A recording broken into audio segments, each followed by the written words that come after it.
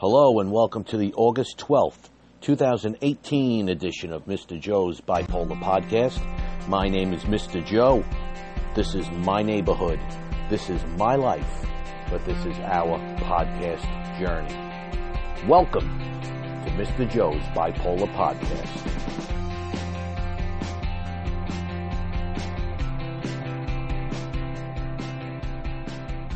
Hello everybody and welcome to another edition of Mr. Joe's Bipolar Podcast. It's great to have everybody here with me tonight because it is the evening time in Mr. Joe's neighborhood, and of course it's good to be out there with you. So I am trying to be upbeat, trying to be good-spirited, trying to be positive for my audience.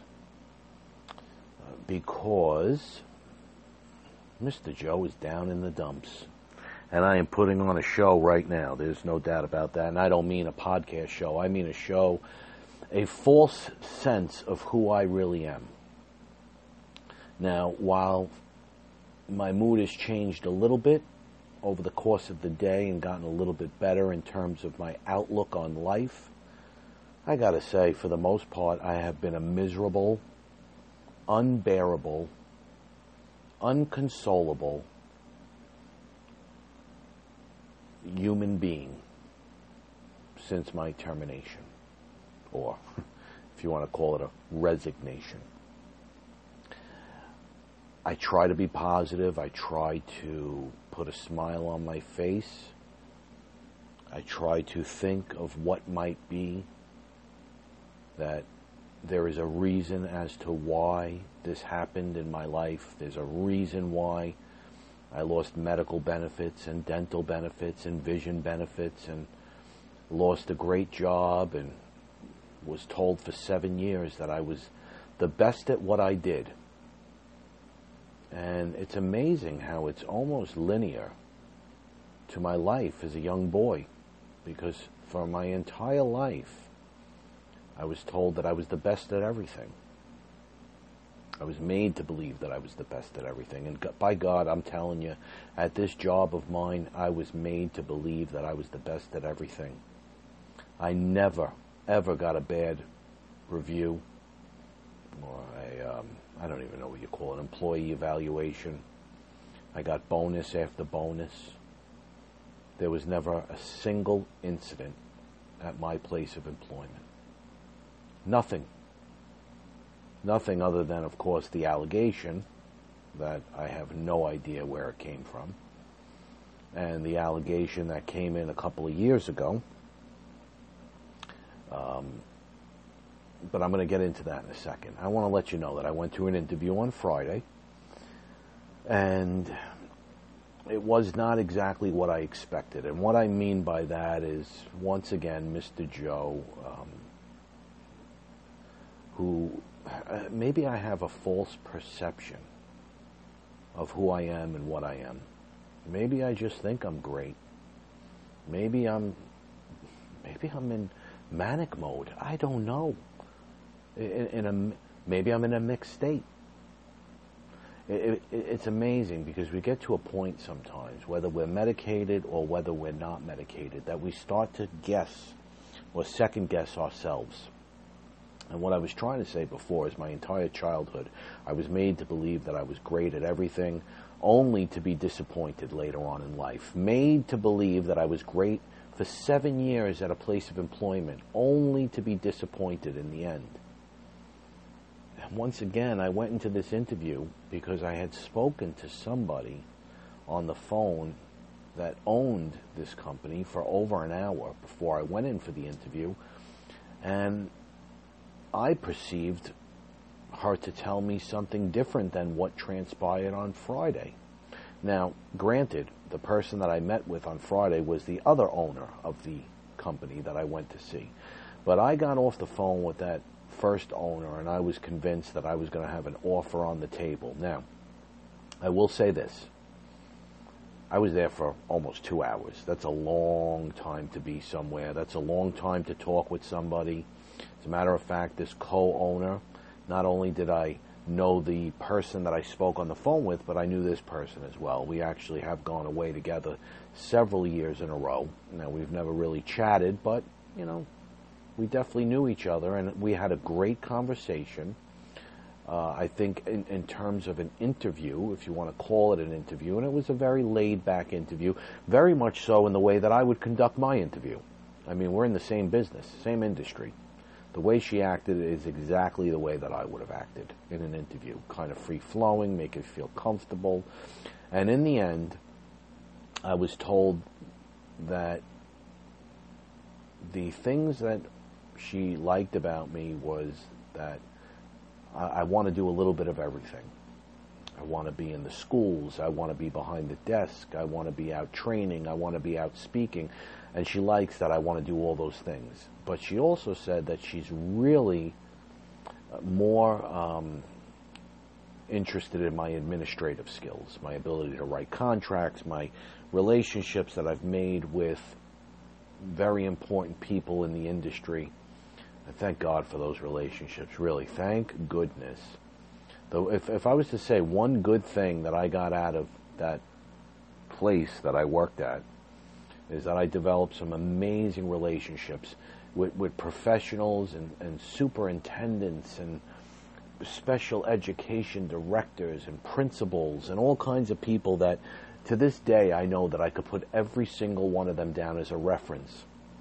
And there would be nothing but very positive things to say about Mr. Joe, which is what drives me even more crazy about this termination. My wife and I cannot wrap our brains around it. I cannot stress any more. And I know I'm harping on this, and I shouldn't be. It's time for me to move on. I have to move on. I have to get over this. I listened to my last podcast, and I made it sound at the end as if I was going to move on and be positive. Let me tell you something. I bragged about how easy it was to get health insurance through the state. It's not easy. I was wrong. It's not going to be easy. It's not. So my outlook on my life is not a good one. Now, I am absolutely been depressed at times, but I would call it unemployment depression. As a matter of fact, I can pinpoint a particular time, which was earlier today, as I was in the bathroom getting ready to brush my teeth, just so everybody knows that it was a real incident. It was a real time of day. It was a real Mr. Joe moment in which right before I took my hand and grabbed that toothbrush, I thought about not being here anymore. I thought about what it would be like for me to commit suicide. I did. Now, I'm still here, and I snapped out of it within seconds. Because I thought to myself, and this is the rational thinking that we can do when we are medicated, I need to be here to support my family. They're not gonna make it without me. They are not. Eventually they'll move on. I mean, everybody makes it in one way or another, but why am I going to make their lives even more difficult than it's already been? I've put my two older children through hell.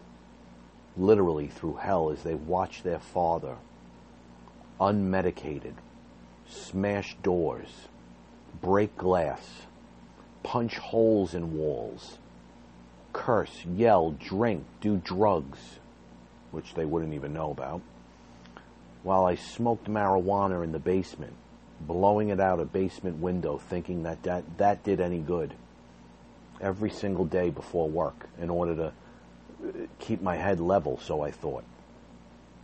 Fought with my ex-wife, screamed, yelled, ran around the house. I mean, these children saw this all. Got removed from my home, order of protection against my wife, or my wife against me, ex-wife, I apologize. And, unemployed during a particular time in my life then, to the point where I sat down in a government-related place, and they took one look at me, And they told me that they would grant me disability right there, then on the spot. That's how messed up I was, and that's how insane that. I mean, I must have had the word wackadoo flashing across my forehead, literally. I mean, because they were ready to sign me up for disability, and I remember it being like $900 a month. And I said, well, I can't support a family on that. Did I get medicated? No, I never got medicated. Instead, I just pushed through, and it's amazing. I think about all those quote-unquote years of stability afterwards, after I came off all those medications and stopped doing all those drugs. And when I think back, I was still messed up even then. You just don't realize it. You kind of find the strength to pull through, but deep down inside, you're doing things that you would normally never do, like sharing posts on Facebook and sharing your life with everybody. And God, there's so many things that I can go over that are not even worth your time right now as an audience. But, business ventures that I tried to engage in, business ventures that I ruined, business ventures that I blamed others for, when now when I think about it, when I'm medicated, I say, it was all my fault. The emails that I would write, I was given opportunity after opportunity during a time when I had no employment, when I was thrown out of my house by the sheriffs because my ex-wife got an order of protection against me, and I messed up every opportunity. And again, I guess that's what makes it so hard now, is because for the first time in my life, I didn't mess up. I did not mess up. So that's it. I got to move on. And I'll keep saying that to myself, and probably next podcast I'll still be whining and moaning about this situation. But eventually I'll get past it. And Friday was a positive experience. I really thought that I was going to walk out of there. And here's where the issue came. I thought I was going to walk out of there with an offer. I was convinced. And that didn't mean that I was going to like the offer. But I was convinced that I was going to walk out of there with an offer. And I have to tell you, the door is not closed on this place, because I was told that the lines of communication will be kept open and we'll be in contact in a week or so. Here's the problem. The medical benefits are for garbage. I mean, it's not going to work. It's really not. Unless they can offer me $100,000 as a salary, it's just not going to work. But here's the interesting thing, and I thought it was important I shared this with you. Now, I spoke a little bit about the allegation, the anonymous allegation, which became to be obviously false, which ultimately led to them investigating me and finding out that I accidentally put a wrong date on a place of employment 7 years ago. Other than that allegation, I mentioned a situation a couple of years ago, I think it was about 4 years ago, in which there was another allegation, and I was suspended with pay because it was such a ridiculous allegation, and it was very sad. Somebody who was intoxicated, and you could tell he was mumbling and slurring his words, said a horrible, horrible thing about me, that I was running up and down the hallway with my penis out, raping little boys and little girls. Horrible thing to say. Meanwhile, I was in the high school, so I don't even know where they got little boys and little girls. They were not little boys and little girls. They were big kids. Big kids who I absolutely adored. I really did. Who were good kids they came from horrible homes in this particular district. They came from horrible homes, drug-filled homes where they would have 20 relatives sleeping in the same room. And I loved those kids. I did. And I was accused of this. And again, the school backed me up. They even wanted me back. But my company, at that time, they protected me. They stuck up for me. And they said, no, as bad as you want Mr. Joe back, you're not getting him. We're not putting him in a position. You know why? Probably because I made about $30,000 less, so they were willing to keep me, so they could get everything out of me that they could. And I also mentioned, and here's the big point here that I'm trying to make, is I mentioned to you guys that my thought process was somebody that was employed in our company who was fired also a couple of years before me, or around that time. I felt because I don't want to use the word invaded, but I took over the place, that particular school where she was working. I really thought, to be honest, that that person got somebody to do that to me, set me up in a way where they thought they could hurt me. And believe it or not, that same person who I accused of doing that, I actually did a podcast about that person. And I believe it was factitious disorder. I believe that was the one. So I did an entire podcast, for the most part, centered around, and although maybe I mentioned her a couple of times, and never getting into great detail about her, that was what it was centered around. And here is how odd life works. This person that I mentioned, I mean, if you could believe this, and this is a God's honest true story. While I was waiting for my interview on Friday, I had my head down. All of a sudden I hear, "Mr. Joe?" I look up, and it's that woman. It's that person. The person that I accused of making somebody make allegations against me.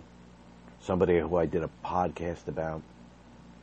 Somebody who I talked about, made fun of when she was gone. And there she was. I mean, you can't make this stuff up. You can't. And while she wasn't there for an interview, she was there to get some kind of supervision, which I'm not going to get into right now. She really should not have been there because she works for a different company. And she's kind of going outside her company to get some free stuff from this company because she happens to know the owner. But we talked for a very long time. I knew her family. I knew her kids. She knows mine. She knows my wife. She knew my wife a hell of a lot longer than I knew her. And the entire time, all I could think about is what I thought she did to me. But then I came home, and I don't know. I had second thoughts about whether I was right or wrong. And then all of a sudden today, I get a text message, and it's from her.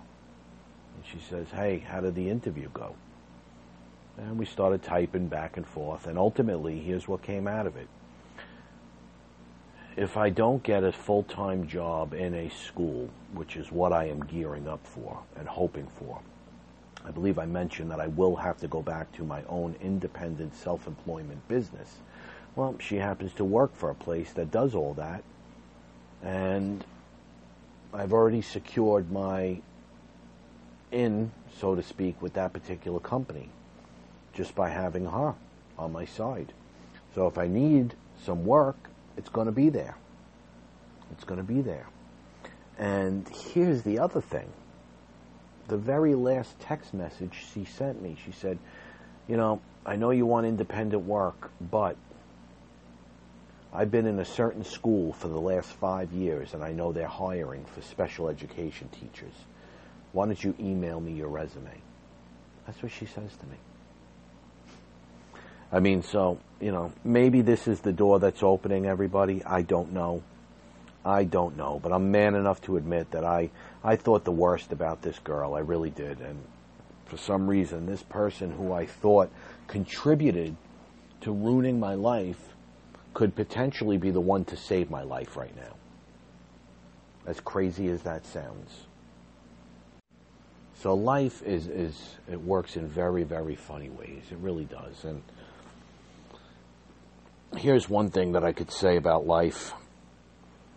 And one of the reasons why I wanted to record this podcast, because I did say that we were going to get back to mental health and talking about some of the situations that go on with us with bipolar disorder, some of the things that we might suffer from. If you listen back to Anxiety 101, I spoke about my experiences with anxiety when I was a young man. Namely, in college, I went through 9 months of anxiety. And I've also bragged a lot about the fact that since then I have not had any anxiety other than some afternoon anxiety that was happening at one point.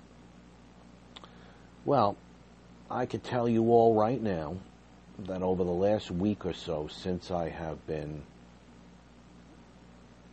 dealing with this situation, and it's gotten progressively worse, because what started out as anxiety, I'd say we spoke, you and myself, my audience and myself, we spoke on Friday, or, oh good God, I don't even know, maybe Thursday. Well, listen, the last time we spoke, the anxiety was there, but it was not overwhelming. And I can tell you right now that ever since we've last spoke, I have been experiencing panic attacks. Very short ones, thank goodness. They're not lasting a long time, and I think a lot of it has to do with the fact that I am medicated, and because I've been down this road before. And it's amazing because I now know, based on my prior experience and the way that I beat anxiety and panic attacks, that it is all in my head. But I will tell you that it has not happened in a long time where, you know, my heart's beating out of my chest, I'm dizzy, shortness of breath, and put the racing thoughts in there, which, you know, I guess they're undeniable at this point in time, because all I think about is what is going to happen and what my life will be like. You know, it became very true when the mail came and they told me that I can continue my health coverage, which I feel very fortunate about. But guess what? to cover my family, it's $2,000 a month. $2,000, and that's a good deal. That's to continue with everything that I had from my previous place of employment.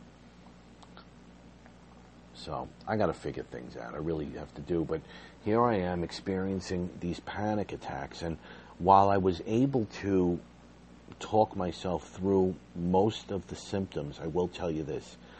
That heartbeat feeling, that nervous feeling that I just could not shake, it would not go away no matter what. And today is the first day that I have not had to use Klonopin in the middle of the day. First day. And I had a great day today. We actually went to some little nature preserve place, my wife and my little guy, Mickey. It was cute. It was birds and reptiles, and it cost $5 a piece to get in. You know, and then there was even a couple of foxes there. It was very cute, you know. We're not talking about this big Ringling Brothers and Barnum and Bailey circus thing. Okay, but we're talking about a, cute little place. You run around, and very small, but certainly enjoyable. And then afterwards, it started to rain in Mr. Joe's neighborhood, and we took him to the mall, and we ended up going to some game place, I guess you can call it, where you can play games. And he doesn't know any better. It's really cute. You know, if there's a car that you could drive in, normally you got to pay. He'll just sit in it and turn the wheel. And at this age, you get away cheap because you don't have to buy any tokens or spend any money. Whereas if my two older kids were there, I would be asking if I could work in that place to make money for the amount of money that I'd have to spend on them. Which leads me to the behavior of my ex-wife and what she has been putting me through. I mean, every single day it's another text message because she now knows that I'm home. And it's all these things that she wants me to do during the week in terms of taking care of my children, and I don't mind. Listen, I don't mind. If she's got to work and I don't, I should be the one taking them for their blood work and their eyes and all those things. But my plan is to be working. Not this week, but by next week, because this week I got to get everything prepared for work. Because if I don't get a job this week or land an interview, whether I land an interview or not, I have to start working independently to make some money. That's it. So she, among all the annoying things that she's been texting me about, none of which make any sense. It's almost like she wants to be my buddy again. And I know why she wants to be my buddy, because she's scared to death that she's not going to get her child support. Okay? Well, today she tells me she has a family reunion. Now, this weekend coming up is my weekend with the children. She tells me she has a family reunion, so there goes my Friday.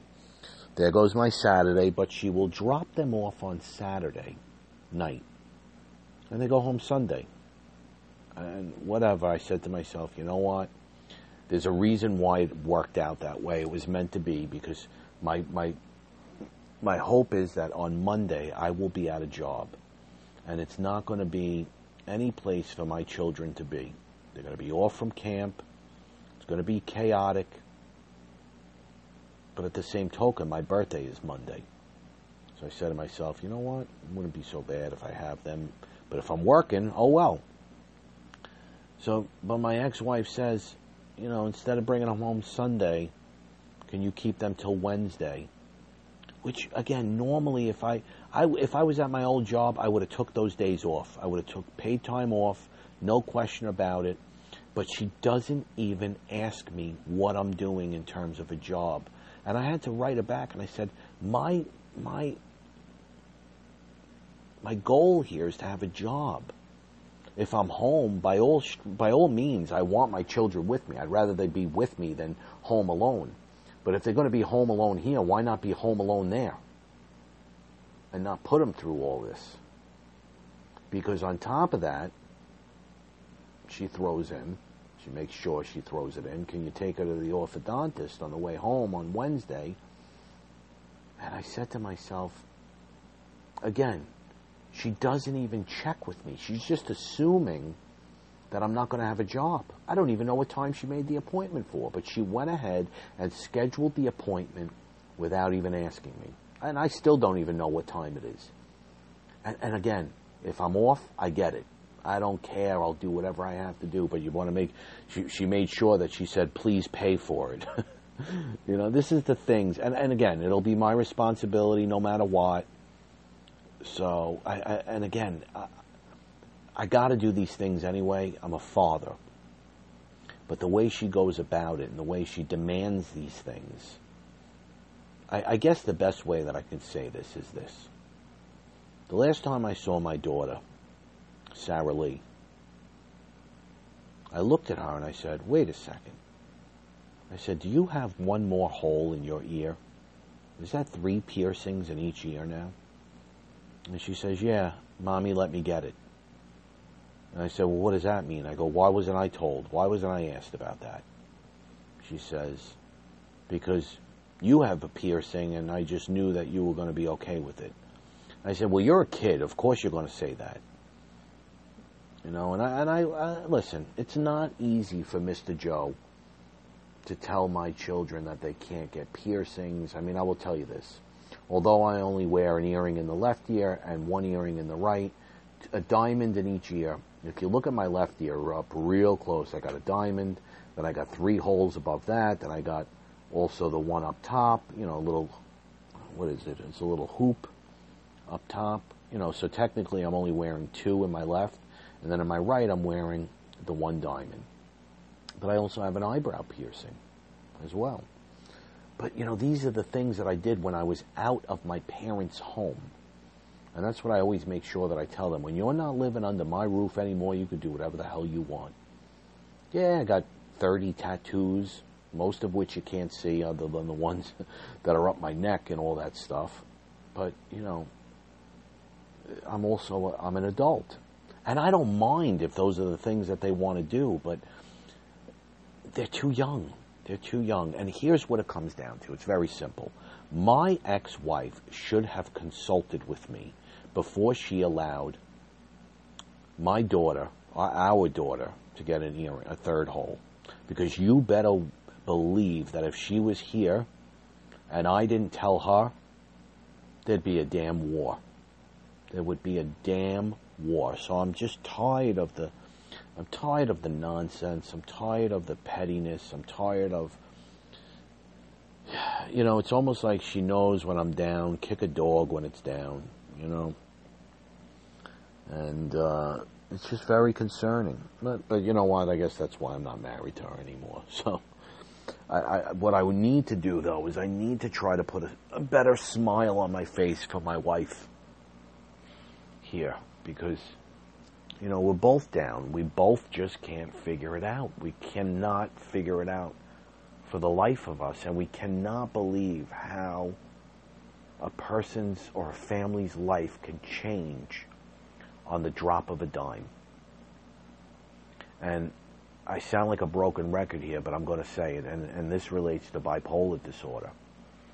Thinking back in my life, if I really think about some of the things that I did, and I know I always sit on this podcast and I brag about the fact that my job and my career and my employment was always super successful, and for the most part it was. But in relationship to the children that I teach and the families that I work for, yes. But if you think about all the other things that were involved with my job, the fact that there came a time in my life where I started calling in all the time because I was too busy doing drugs, the fact that I would separate from my wife, or my ex-wife, and before you knew it, I would be sleeping with the girl in the daycare center. No ifs, ands, or buts. Wouldn't even faze me. And then, to make matters worse, when I would go back to my ex-wife, because I would wake up from reality, either get off the drugs, because I'd be withdrawing so badly, or I would come out of my manic phase and I wouldn't even realize what I had done because I'd be in mania for so long. Then I would I would run away from the girls, but then I would engage with them again and make it seem as if it was their fault that everything went wrong. And I actually thought about some of the horrible things today. There was a time that I forgot about, that I didn't even report, that I made some woman believe that I was going to marry her, and we broke up, and I've talked about it before. I believe I spoke about when I was doing opiates in the hotel room, and I woke up and I had no idea that I was withdrawing, and we spoke about it probably in Opiates 101, but I never thought about until today the fact that when we were finally broken up and I went back to my ex-wife, I tortured that young girl because I was still at the school, to the point where, or the daycare center, to the point where I remember driving on the side of the building like a lunatic and doing circles around her car to make her think that I was going to do something to endanger her vehicle. And then the next day, the security guards called the place of employment that I worked at, the place that I was contracting through, and they took me off the case. I forgot all about that. So I made some real dumb mistakes. And the more that I think about it, no matter which way I think about my life in terms of the decisions I made, and my God, there were so many lies. I remember, how many car accidents I was in?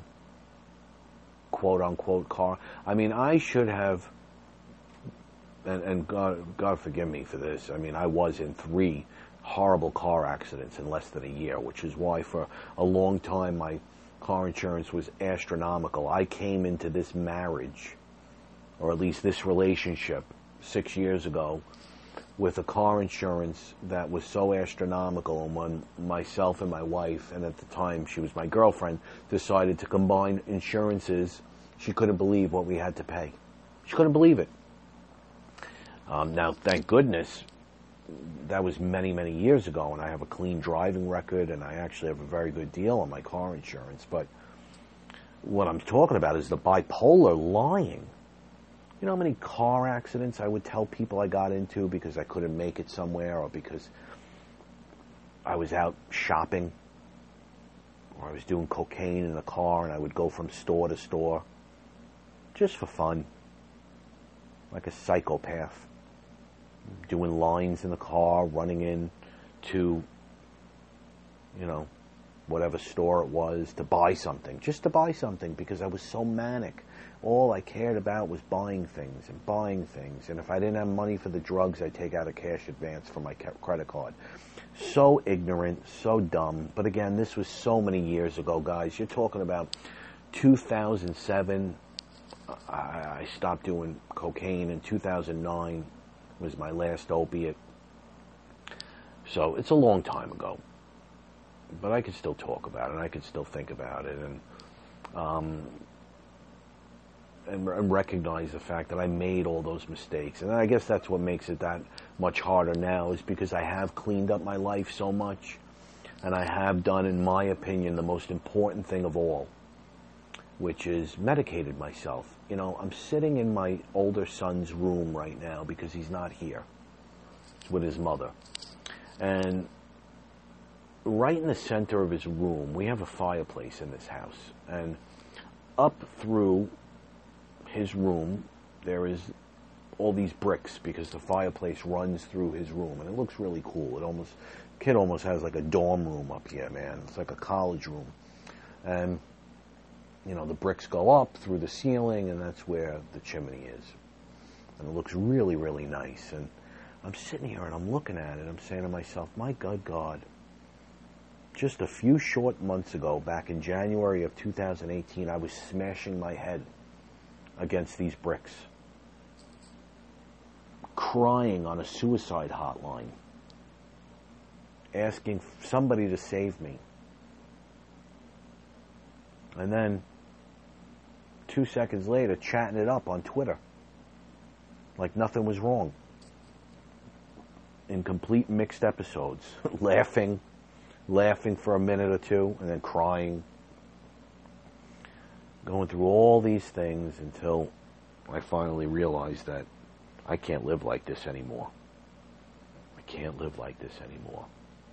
Now, the panic attacks that have been taking place, again, thank goodness today there were no panic attacks. There was no anxiety. Did not have to take a Klonopin. But I will say this, there were points, mostly in the afternoon, where the physical symptoms of the anxiety/panic attacks were so bad, in terms of the heart beating out of my chest, that there was absolutely no way for me to control the symptoms other than to take a Klonopin. And believe me, I tried. I actually, most days where that would go on, I would let it linger for an hour, 2 hours, and say, fight through this. And then I would finally say, what are you doing? Why are you doing this to yourself? It's not like you're taking Klonopins 5 times a day. You're taking a 0.25. And that makes you feel better. 1 time a day. And again, I only used them about 4 or 5 days. I was able to stop. And before that, I hadn't used one in God knows how long. But we have to, listen, we're addicts too. Many of us are addicts. So until you get off the drugs and off the alcohol, and you are able to control yourself through sobriety, having many, many years of sobriety, that's when you are allowed to take a benzo, okay? Because, my dear God, there were times when I would crush that thing up and snort it right up my nose. And now, when I think clearly, I say to myself, dear God, what was wrong with me? How could a person do that to themselves? You can't even fathom how your mind can work. It's insane how the bipolar mind works. The way that we make these decisions. And I guess the best thing of all, and I mentioned this a little while ago in terms of these panic attacks, is that it really has been mind over matter. It really has. And I know it sounds like a simple solution, but I need you to listen to me.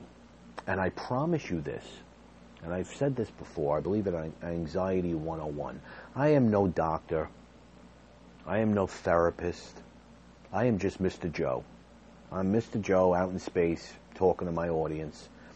And I want you to feel as if I'm sitting down in your room or in your home or in your living room, wherever it might be. Just talking like two regular people, two friends. And I want you to think of being one of the two friends that I helped through their anxiety. And I swear to you, it didn't take me going into my stash of Klonopins and saying, here you go. Take this will make you feel better. All it took was for me to convince them that it was in their brain. That's all it was in their brain. And I would tell them time and time again, every day, that you can control it. These are not real things. They become real because you make them real. The more you worry, the more you think about the way that you feel, the more you're going to feel that way. But they go away if you just make your mind understand that you are the cause of it. Now, granted, there are things in life that are going to cause these things to happen, these anxiety, this panic attack. Hey, losing a job, death in a family, breaking up with a girlfriend, breaking up with a boyfriend, fight with your wife, fight with your husband, losing a pet, getting into a car accident, God forbid. Having a tree fall down, like Becky. I mean, and as silly as that sounds, I'd be shivering in my room for a week until the tree, and I was there. I mean, I was there during a hurricane. I had a tree that laid down in my front yard, and it was a nightmare. I was one of the most anxious times of my life.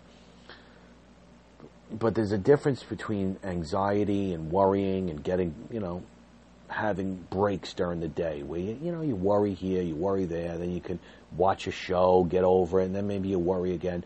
It's the panic attacks. When those panic attacks set in, those are the things that take over your entire life. Those are the things that cause you to not be able to function. But yet those are the things that you have the most control over. And I need you, as my audience, if you are suffering from panic attacks, to believe me, to listen to me and understand that a person who went through that for 9 months, a person who couldn't breathe, who couldn't drive, who couldn't walk into a store, who couldn't sleep at night for more than 5 minutes at a clip until I would wake up and think that I was falling or dying, and I'd wake up out of my sleep after 5 minutes, and until the sun came up, that was the only time that I felt safe. And I would sleep the day away because I was depressed also. Should have known then that I had bipolar disorder. Should have known when I was walking around throughout college, when I had soldiers walking around me. I thought it was normal. I mean, anybody who has that is going to have some panics, attacks, and anxiety. People marching around me, talking to me. But yet, even with all those things, even with the inability to sleep, the inability to eat, the inability to breathe, the shortness of breath, literally thinking that you were dying every minute of every day, creating all these symptoms to the point where you become a hypochondriac and you're so sick that you become physically sick to the point where Mr. Joe gave himself a urinary tract infection. Literally. And now, it makes sense. Now I think about it, it was probably from urinating too much or something. Who knows? I don't know. I listen, that's all I know is that I had a urinary tract infection, and in 2 days it was gone because I drank cranberry juice. But that's what I tested for, a urinary tract infection. And the doctor said at the school that I was at, the college that I was at, it was because I wore down my system so much. But you know what?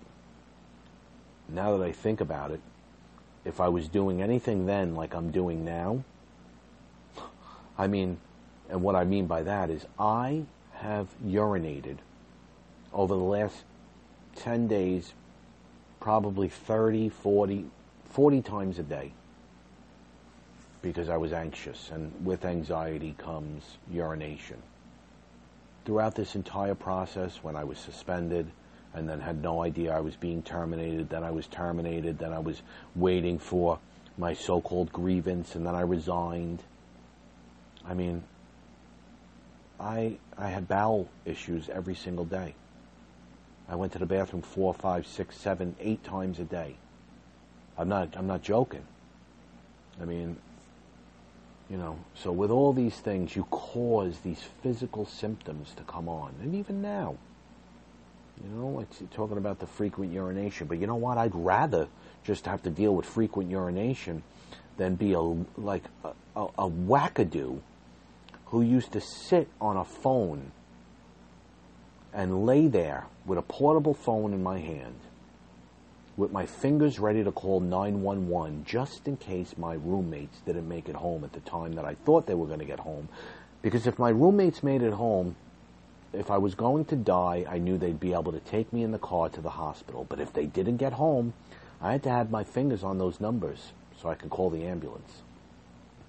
So imagine that going on for 9 months without a break. And Mr. Joe, all it took for him was my primary care physician when I came home for a couple of weeks on a vacation or on a, you know, in the middle of semesters, was for him to look at me and say, you have anxiety. Nothing's wrong with you. What do you mean anxiety? What's that? You're having panic attacks. You're fine. Get your butt back to the gym. It's all in your head. I said, that's not possible. It's all in your head. I go, what does that mean? He said, please believe me.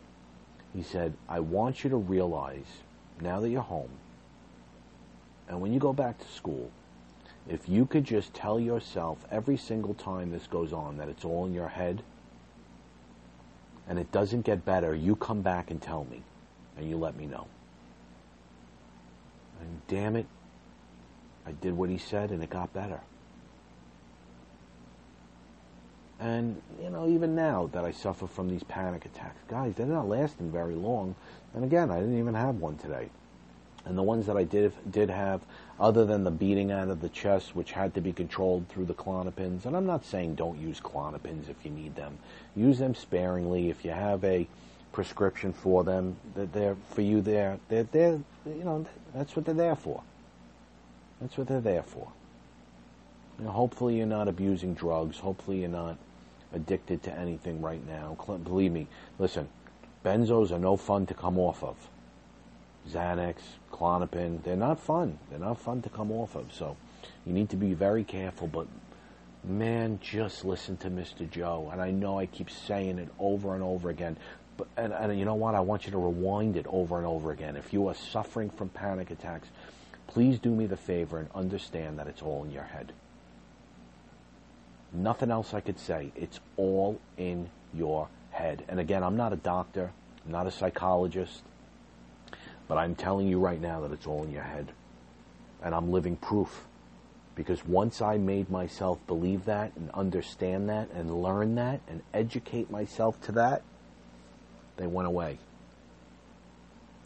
So if there's anything that I want you to get out of this podcast is for those of you who are suffering from panic attacks, dealing with panic attacks, please try to take that advice, go with it.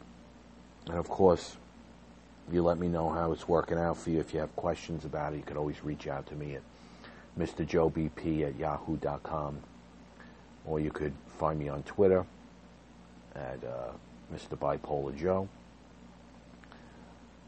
Please write to me. Give me an update. Let me know how you're feeling. And I promise you that I'm going to continue to update you on the way that my life is going in terms of the employment. I'm hoping down the line, sooner than later, I'm going to be able to hit the record button and scream out loud to my audience that I got a new job and that this is the reason, this was the path that was chosen for me. And I cannot wait to share it with you.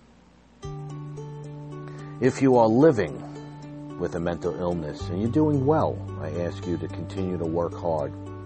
If you love or care about somebody with a mental illness, please continue to support them in the best way that you know how. By the way, I called my mom. We'll talk about that next time. And if you are struggling right now with a mental illness or an addiction for that matter, I need you to fight, keep fighting, keep battling, and most importantly, soldier on. Thank you for listening to Mr. Joe's Bipolar Podcast. Everybody have a great night, and I'll talk to you in a couple of days.